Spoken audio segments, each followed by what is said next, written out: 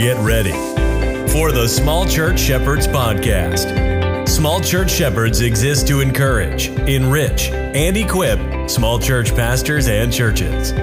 You can find our blog and more information about us at smallchurchshepherds.com.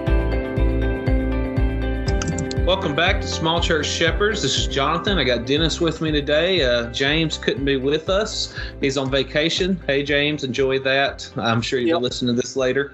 But we're going to start today talking on the issue of counseling, pastoral counseling. It's a big topic. We don't really know if this is going to be a multi-episode thing or not, but we just decided, let's start talking about it and see where it leads us. So, James, what is your view of pastoral counseling?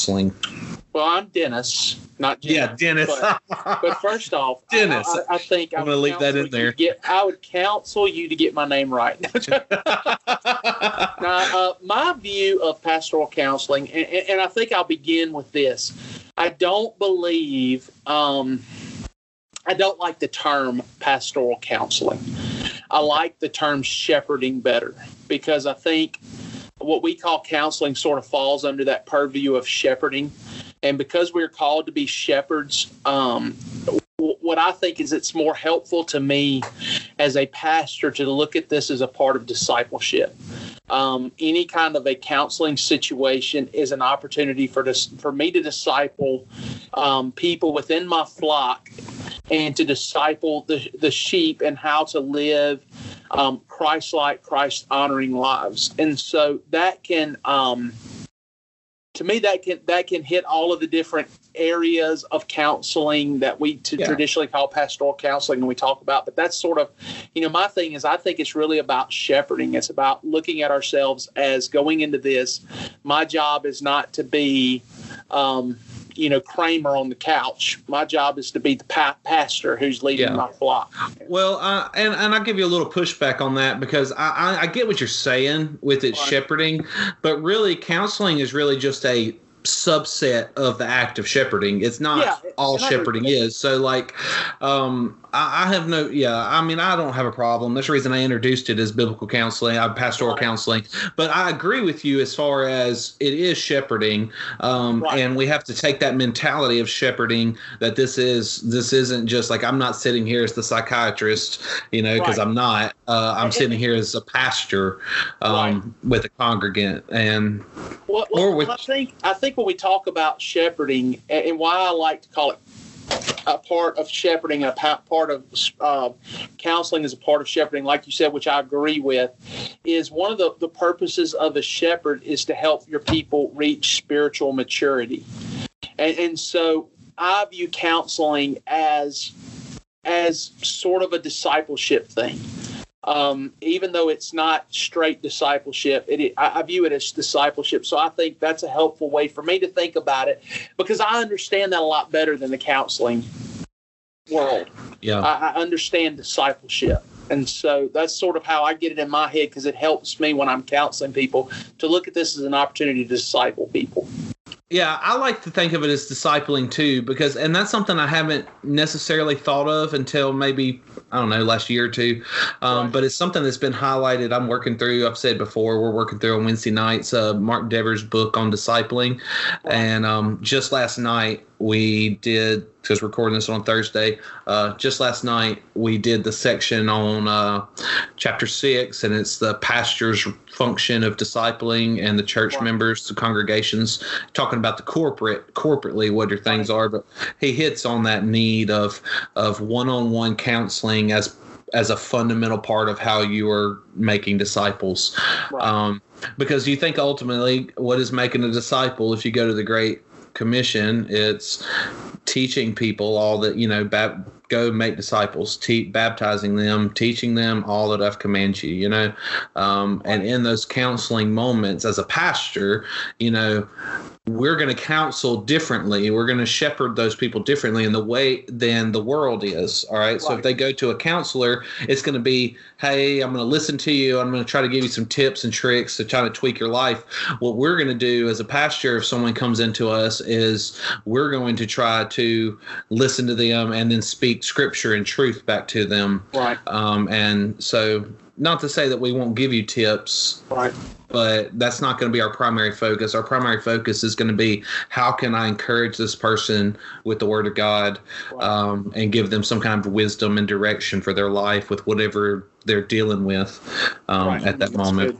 That's good. And to me, part of pastoral counseling or pastoring shepherd or discipleship or mentoring, or however you want to look at this, part of it is this idea that sometimes we get this picture of counseling as, I'm going to somebody who's going to fix me. Mm-hmm. And one of the things I think we as pastors need to realize is we're never going to fix the people who come into our office. And our role should not be, I'm here to fix this situation. Our role should be, I'm here to show them how they are to biblically understand this, and how they are to go to the cross and to go to Christ and seek Christ to fix them. And I think that's a key thing that we've got to get through in our pastoral counseling is victory is not me fixing the situation. Victory is me leading them to Christ. Exactly, and helping them to be more Christ-like in their suffering or whatever their situation is. And this leads me, and I know we didn't discuss this in advance, but this leads me to something just that's near and dear to my heart, is mental health. And how do you counsel someone with mental health issues? And one of the things that I'm just a big advocate for is that mental health issues are not necessarily always a sin issue, that there can be something physically, chemically wrong with you to give you some type of mental disorder, all right, or mental illness. But something I also acknowledge is that, and that I've had to acknowledge in my own life as I deal with my mental health and mental health of my family and churchgoers, is even if you acknowledge that, yes, there is some medical thing you need to be doing, like going and seeing a psychologist or psychiatrist, taking medicines, whatever it is, we as pastors still have a role in that, in showing them that just because you have a mental health issue does not give you a pass on sin, that you have to learn how to be more like Christ in the midst of whatever whether it's depression, anxiety, bipolar, go with whatever it is. You have to learn how to be Christ honoring in the midst of that, with that. Not that we're going to, as pastors, bring you out of that or deliver you from that, but that we're going to show you how to be the most holy in that situation. Right. Well, one of the things we have to point out to our people, one of the things we as pastors need to understand is that, yes, there are medications, like you said, that people need. But the reason they need that is because there's no area of our lives that have not been affected by sin. Mm-hmm. And just because there is a damage in us created by sin does not free us from culpability to God for the sins we commit. Just because I may have something broken in me that causes me to have violent outbursts does not mean that there's not a sin problem that I have to deal with God. Exactly. It may mean I need medication to help me control those because my brain is damaged by sin. Yeah. But I'm still culpable for what I do and what I say, and I think that's important. I tell people all the time, we are holistic beings, and what I mean when I say that is we are flesh and spirit, all right? We're body and soul, however you want to phrase that. And it is very, very rare for anything to only affect one of those two halves. I don't care if you stub your toe, it's going to affect you spiritually, okay? Much less having, because you're going to have a reaction to stubbing your toe. You know what I'm saying? Like, we are spiritual beings and so everything is going to affect us. I don't care if it's cancer or depression. All right, there can be physical and spiritual things often simultaneous that you need to be dealing with, and that's part of our job as pastors, to try to lead you through that. Right, a stub toe can definitely cause, if it doesn't cause it, it can almost cause a third commandment violation. Yeah, exactly. And so that's very true, and I think that's a good word, brother, the fact that we are holistic. So as pastors, we have to, and I think what we're trying to say here is this, pastor, realize that because we are a whole, because we are body and flesh, we're not Gnostics. We do not believe that the body is evil and the spirit is good. We believe that they're all broken, and that only Christ can fix what's going on in our spirit, but we still inhabit a body that is corrupted by the flesh, that we need to counsel and not be afraid to say, hey, you need to see somebody else. There's just so much that we can do. And I think there's an arrogance in us. And don't get me wrong, I do think there's some branches of psychology. There's some branches of even medicine that deny God and can lead someone down a bad path. And so we need to familiarize ourselves with the people in our areas who do that kind of counseling so that we can recommend good people. But we should not be afraid to recommend people when we reach a point where we cannot. We've done all we can do. We've addressed the spiritual side, and they've got to get the other side. Well, and there's dangers on both sides of that. There's dangers in saying something is only medical and going into realms of medical treatment that are unethical or unchristian. But there's also the hyper spiritualized side of things where you tell people that, oh, we just need to pray harder and have more faith and things like that, and that's not your responsibility or biblical either.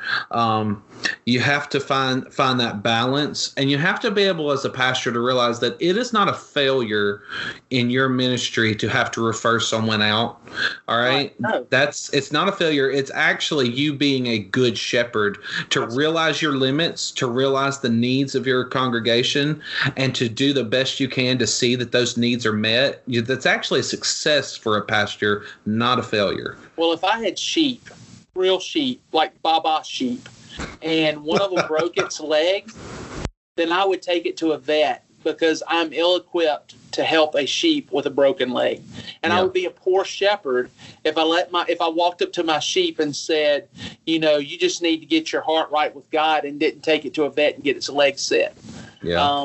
And the same's true for us as ministers. Yes, there's a spiritual component, there's a physical component, and understanding that will help us be better at what we do. And that's what we want.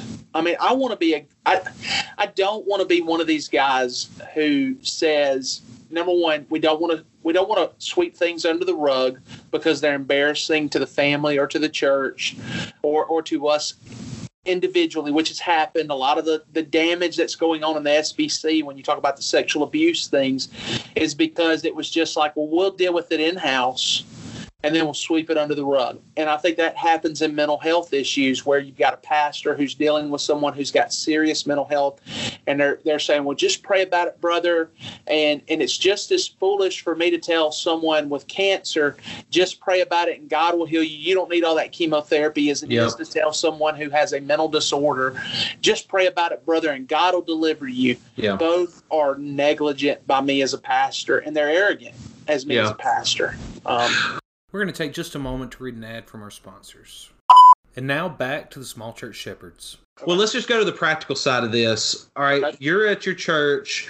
What practically are you doing to set up counseling as far as letting people know you're available? What parameters do you set around your counseling, and how do you fit that into your schedule? How do you protect yourself from to be above reproach if you have to counsel a female? All these types of things.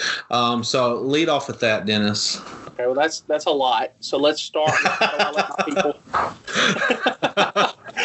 Let's start with the first part of that. Let's just chew on the first part of that. How do I let my people know that I'm available? First off, I have office hours, and my people know my office hours. I'm available. I let people know from the pulpit. I'll say, hey, I'm available if anyone needs to speak to me. I'm always available in my office when I'm in worship service. If someone comes down to the altar and is asking for prayer, I let them know I'm available during the week if somebody wants to come by, or we can have lunch. And a lot of times I'll say, hey, if you need to have lunch sometime, let me know. We'll sit down and talk about this. Of course, that's always with people of the same sex. Even though I would say this, Jonathan, when we talk about protecting ourselves, we're in an era where I don't think it's just with the opposite sex that we have to protect ourselves. Yeah. And so it's getting to where you almost have to protect yourself no matter who's in your office. But I let my people know, hey, I'm available. I want to counsel. I want to talk through these things. So I think the pulpit is one of the areas that we do that. Having office hours, and for the bivocational guy, I think letting your church know that we have a limited open door policy. When I was bivocational, I let people know I'm available, but there were some times when I wasn't available. And I think you have to sort of sit down with your spouse, sit down with your church and say, okay, I'm available on Monday nights from these times. If somebody needs help, I can do that. Yeah. And I think you just got to sort of fence out times when you can do that. What about you, Jonathan? What do you do? Well, I agree with you about, I let people know from the pulpit, obviously, that I'm here. I'm full time, so I have office hours and people know that I'm here. And, I just echo everything you just said. But one thing that I try to make people understand is simply that, like, my church had never had a pastor that kept office hours. Right. They thought, oh, he's in his study, let's not bother him. Right. I've been here almost 2 years. I'm just now in the last 6 months getting to the point where people stop in on a regular basis and come to me to talk and counsel, because even though I've been telling them, hey, come, I'm here so that you know where I'm at to come to me. So I just having office hours and saying it didn't seem to be enough. It really took me inviting people in and making them realize that my study is not some sacred place. You know what I'm saying? Like, and which was, I think, is a weird thing to have to do, but I had to do it. And I don't know why, but it just was a thing here, and it might be a way at other people's churches. I don't know. Another thing I think about is the bivocational people who don't have the time. I think of our interview with Mark Clifton. And he talked about when he was planting a church and he's being bivocational, he's saying, if you want the young families to come to your church, you have to be there for the young families. Right. And a lot of times that means, the 9, 10 o'clock at night, they're just now getting off of work or have just put their young kids to bed and now they need to counsel, And sometimes you're just going to have to make those sacrifices as a bivocational pastor. It's not ideal. It's not, it's going to be hard. That's the best way I can put it. It's going to be hard. Right. It's going to be hard on you. It's going to be hard on your family. But if you're bivocational, it's just one of the sacrifices you have to make to care well for your family and to see your church grow. But at the same time, you do have to be able to say no. It is so hard to say no to church members. It's so hard to say, I can't be there for you. But pretty much there are certain times when you carve out time for your family that unless it's a death of a church member, you're not leaving, Right. And you have to be able to do that. But at the same time, you also have to be willing to say, you know what? My family is important. I always want to guard my time with them, but there are some times where you say you just got to make that judgment. You know what? This person needs me. I've been taking care of my family well all week. Right. They're going to last. It's going to make my son cry that I'm having to leave right now, but he's going to be okay, and this other person's not, and so I need to go to them. Right. And there are times when you have to leave that ball game, or you have to not go to the ball game, or you have to leave the recital so that you can sit down with a family that's hurting. But I think carving out that time, as far as protecting yourself, I think as much as you can, having an open door policy with counseling is important. And what I mean by that is if I have someone come into my office, I ask them, I say, is it okay that I have the door open while we talk? That way somebody can peek their head in. If it's sensitive, they may say, no, it's not okay. And I'll say, okay, well then is it okay if I ask the church secretary to come in with us? And so I'll do that.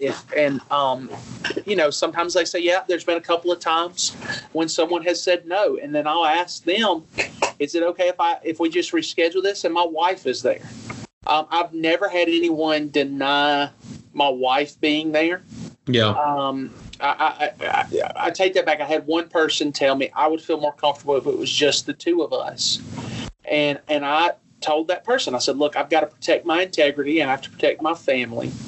And so I cannot meet with you if you cannot allow us to have at least one other person there.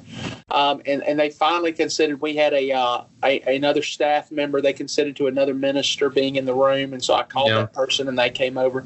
So you just got to walk through that.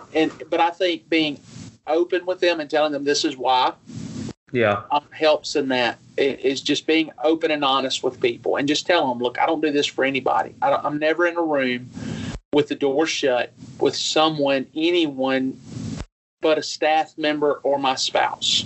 Yeah. And just being as open with them as you can be. And I think that helps. Definitely doors not shut unless there's someone there to keep you accountable, no matter what the situation is.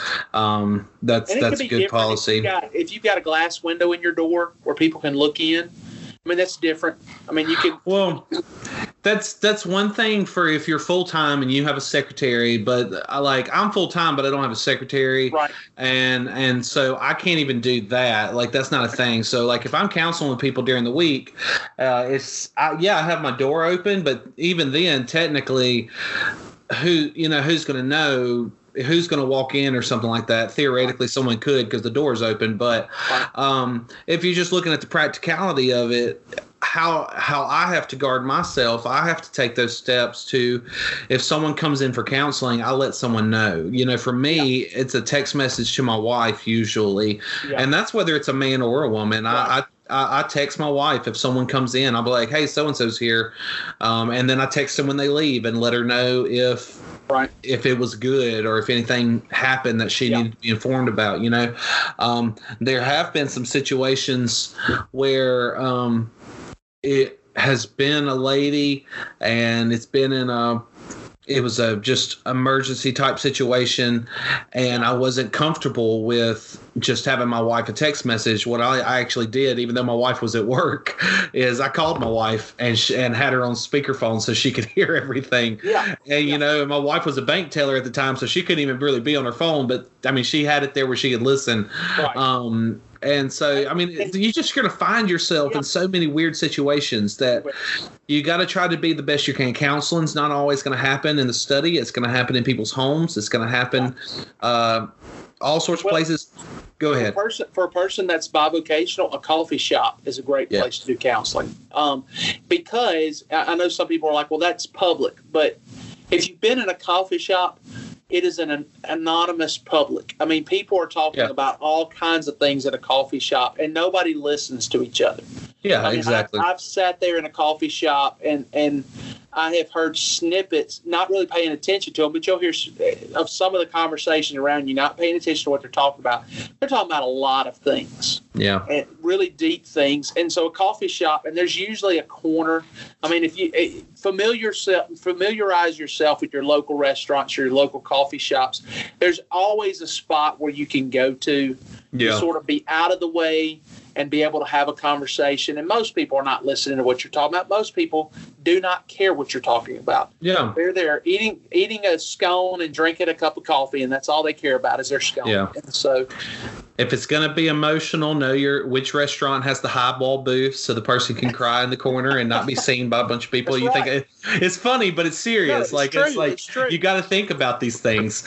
And I think getting to the point where we're thoughtful, this goes back to what we talked about the last podcast, being thoughtful beforehand so you're not caught off guard. I think one of the reasons why we get ourselves in trouble is because we've not thought through these things beforehand. And then we're like, I don't know what to do. And that's when bad decisions happen because we haven't thought through, what do I do if somebody comes into the office? What do I do if the 20-something-year-old girl who's having trouble with her husband pops into the office while I'm in the office? Yeah. How am I going to handle that? We need to go ahead and think through that. You said your wife, it may not be a bad idea to go ahead and talk to the chairman of your deacon body or to another staff member or another pastor and say, hey, I'm glad you're here to talk, but I've got a pastor buddy. I'm going to call him and put him on the speakerphone. He doesn't know you, but he's there for both of our safety.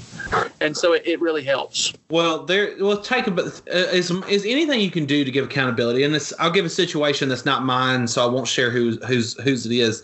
But there's a pastor friend of mine who had been doing marriage counseling for a couple that were having trouble. He gets a call, and he had planned on being there. To his knowledge, the husband and the wife were going to be there, and he gets in the house and is sat down before he realizes, hey, it's only the wife here right now. Right. You know what I'm saying? And so we had he sends out a text to his deacons real quick and was like, hey, just showed up for a counseling session. The husband's not here. You know, but then apparently during the counseling session, the lady leaned over and put her hand on his knee or something, like as she sobbed or something. You know, she wasn't trying to come on to him, but that was just obviously something that if anyone had walked in, the husband had walked in, that could have been misconstrued. So as soon as he left that lady's house, you know, he stopped her, but then as soon as he left that lady's house, he was on the phone with his deacons. Hey, this is what happened. I'm telling you right now. Yeah. That way, if anything potentially, and you know what, nothing came of it. Nothing ever came of it. But he took the steps that he had to do to be accountable to his church, you know, and for his ministry. Yeah, and let's be honest. If you're having an illicit affair with a lady down the street, you're not going to call right afterwards and say, hey, guys, let me tell you exactly what happened. Yeah, exactly. So, I mean, that's a good move. And I think that's really what you have to do. You just have to think through, because every time in ministry, the devil is going to use things to put you in those situations. And so just use your wisdom.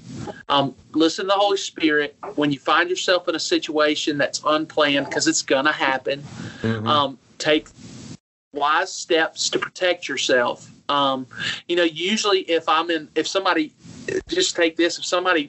blasts me in church because they're mad about something, I almost always go to the chairman of the deacons and say, okay, this was the conversation. This is what I said. This is what they said. I just wanted you to know, because it's probably going to get back to you. I wanted to go ahead and tell you this is what happened. And so the sooner you can let someone else know what's going on, the more you can get counsel from them, but also you cover yourself. Yeah. Well,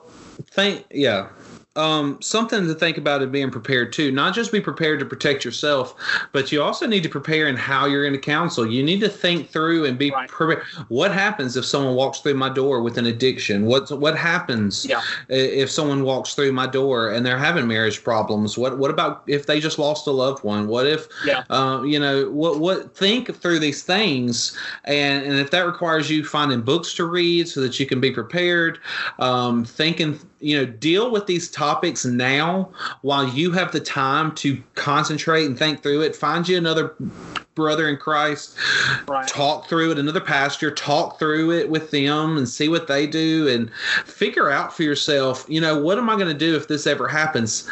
That way, when someone walks through your door and they confess something to you that they need counseling with, you're not going, what do I do now? You know, you actually have something in the background, or maybe a file to pull out, maybe a book to pull off the shelf. You know, an action plan that you're going to be able to do to care for your people well. And a second thing I would add to be prepared for is you need to have a list somewhere. I don't care if it's in your phone or in your computer, written down in a file cabinet somewhere. You need to have a list of rehab places near you. You need to have a list of battered women's shelters. You need to have a list of good, solid, reliable counseling, preferably Christian counselors and therapists, but just you need to have a list of people that if you have to refer out, you're not having to call around and do something. Do the calling around now while it's not an emergency, so that you have those contacts in there. And that's all going to help you. You're going to be a better shepherd because of doing this. Just a little prevention. And one other thing I just thought of while you were talking, Jonathan, another thing to do to protect yourself, I would recommend to all guys, as much as possible, if you have a cell phone, which most of us do, a smartphone, go ahead and get a recording app on your phone, and just record the conversations. When someone walks in your office, you can very discreetly pull it up on your phone and just record the conversation. If you're going to do that, you need to know whether or not you're in a single party, a one party, or a all-party consent state. I live in Mississippi. We're a single-party consent state. I don't have to ask the person I'm meeting with whether or not they consent to me recording them. Yeah. If you are in an all-party consent state, you need to ask when they come in, do you mind if I record this conversation? If they say no, then you can say, well, look, I have to record this conversation or we're going to have to go somewhere public. And so it gives you a way to do that. And so that would be something I recommend. But back to what you were talking about, it's important. Just do the legwork of finding out these things. And I think even what kind of a consent state you're in, where your local counseling ministries are, all of those things, finding them out, keeping a list handy. I have them in my contacts on my phone, like drug rehab. So if somebody has a question, I can pull it up on my phone and say, you can call this guy. Here's the number. Yeah. And so those are all helpful things to have. Just do the footwork, the legwork, so that you're ready when it happens. I think at the end of the day, Jonathan, what we're saying is we need to be prepared for those moments. We need to make sure that we have a plan, just like we plan for our preaching and we plan for all of these other things in life. Let's plan for counseling. We talked about phone numbers and those things. Find some helpful Bible verses, or at least find some list somewhere of helpful verses in different situations, because we just need to prepare. And I think preparation is sort of the key to what we're talking about. Just be prepared. Think through these things well. Yeah, I would echo that. Be prepared. Realize that this is a duty that you have to your congregation if you're going to shepherd well, and prepare like it matters. Remember that Hebrews tells us that we're going to give an account for the souls that we're given to shepherd. You're going to give an account for God one day for your either counseling or lack of counseling, and the care that you give. And so we need to take this topic seriously, and really be trying to apply this in our ministry. All right. Well, sounds good. We want to thank y'all for joining us today for Small Church Shepherds. Once again, I'm Dennis, and Jonathan joined me today. We hope you'll come back next week. Jonathan, I guess we'll sort of talk about some resources you think that we can use for counseling and sort of hit some of those things. So we hope you'll come back next week. As always, want to remind you to check out our website, smallchurchshepherds.com, where you can find articles and other resources that you can use in your ministry.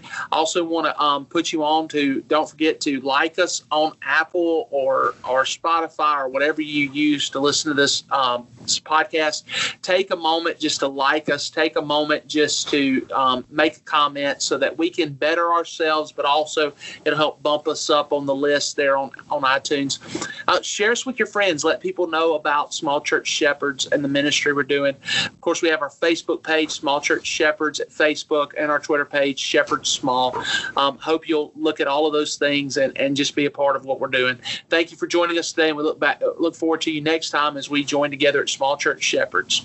Thanks, and have a great day.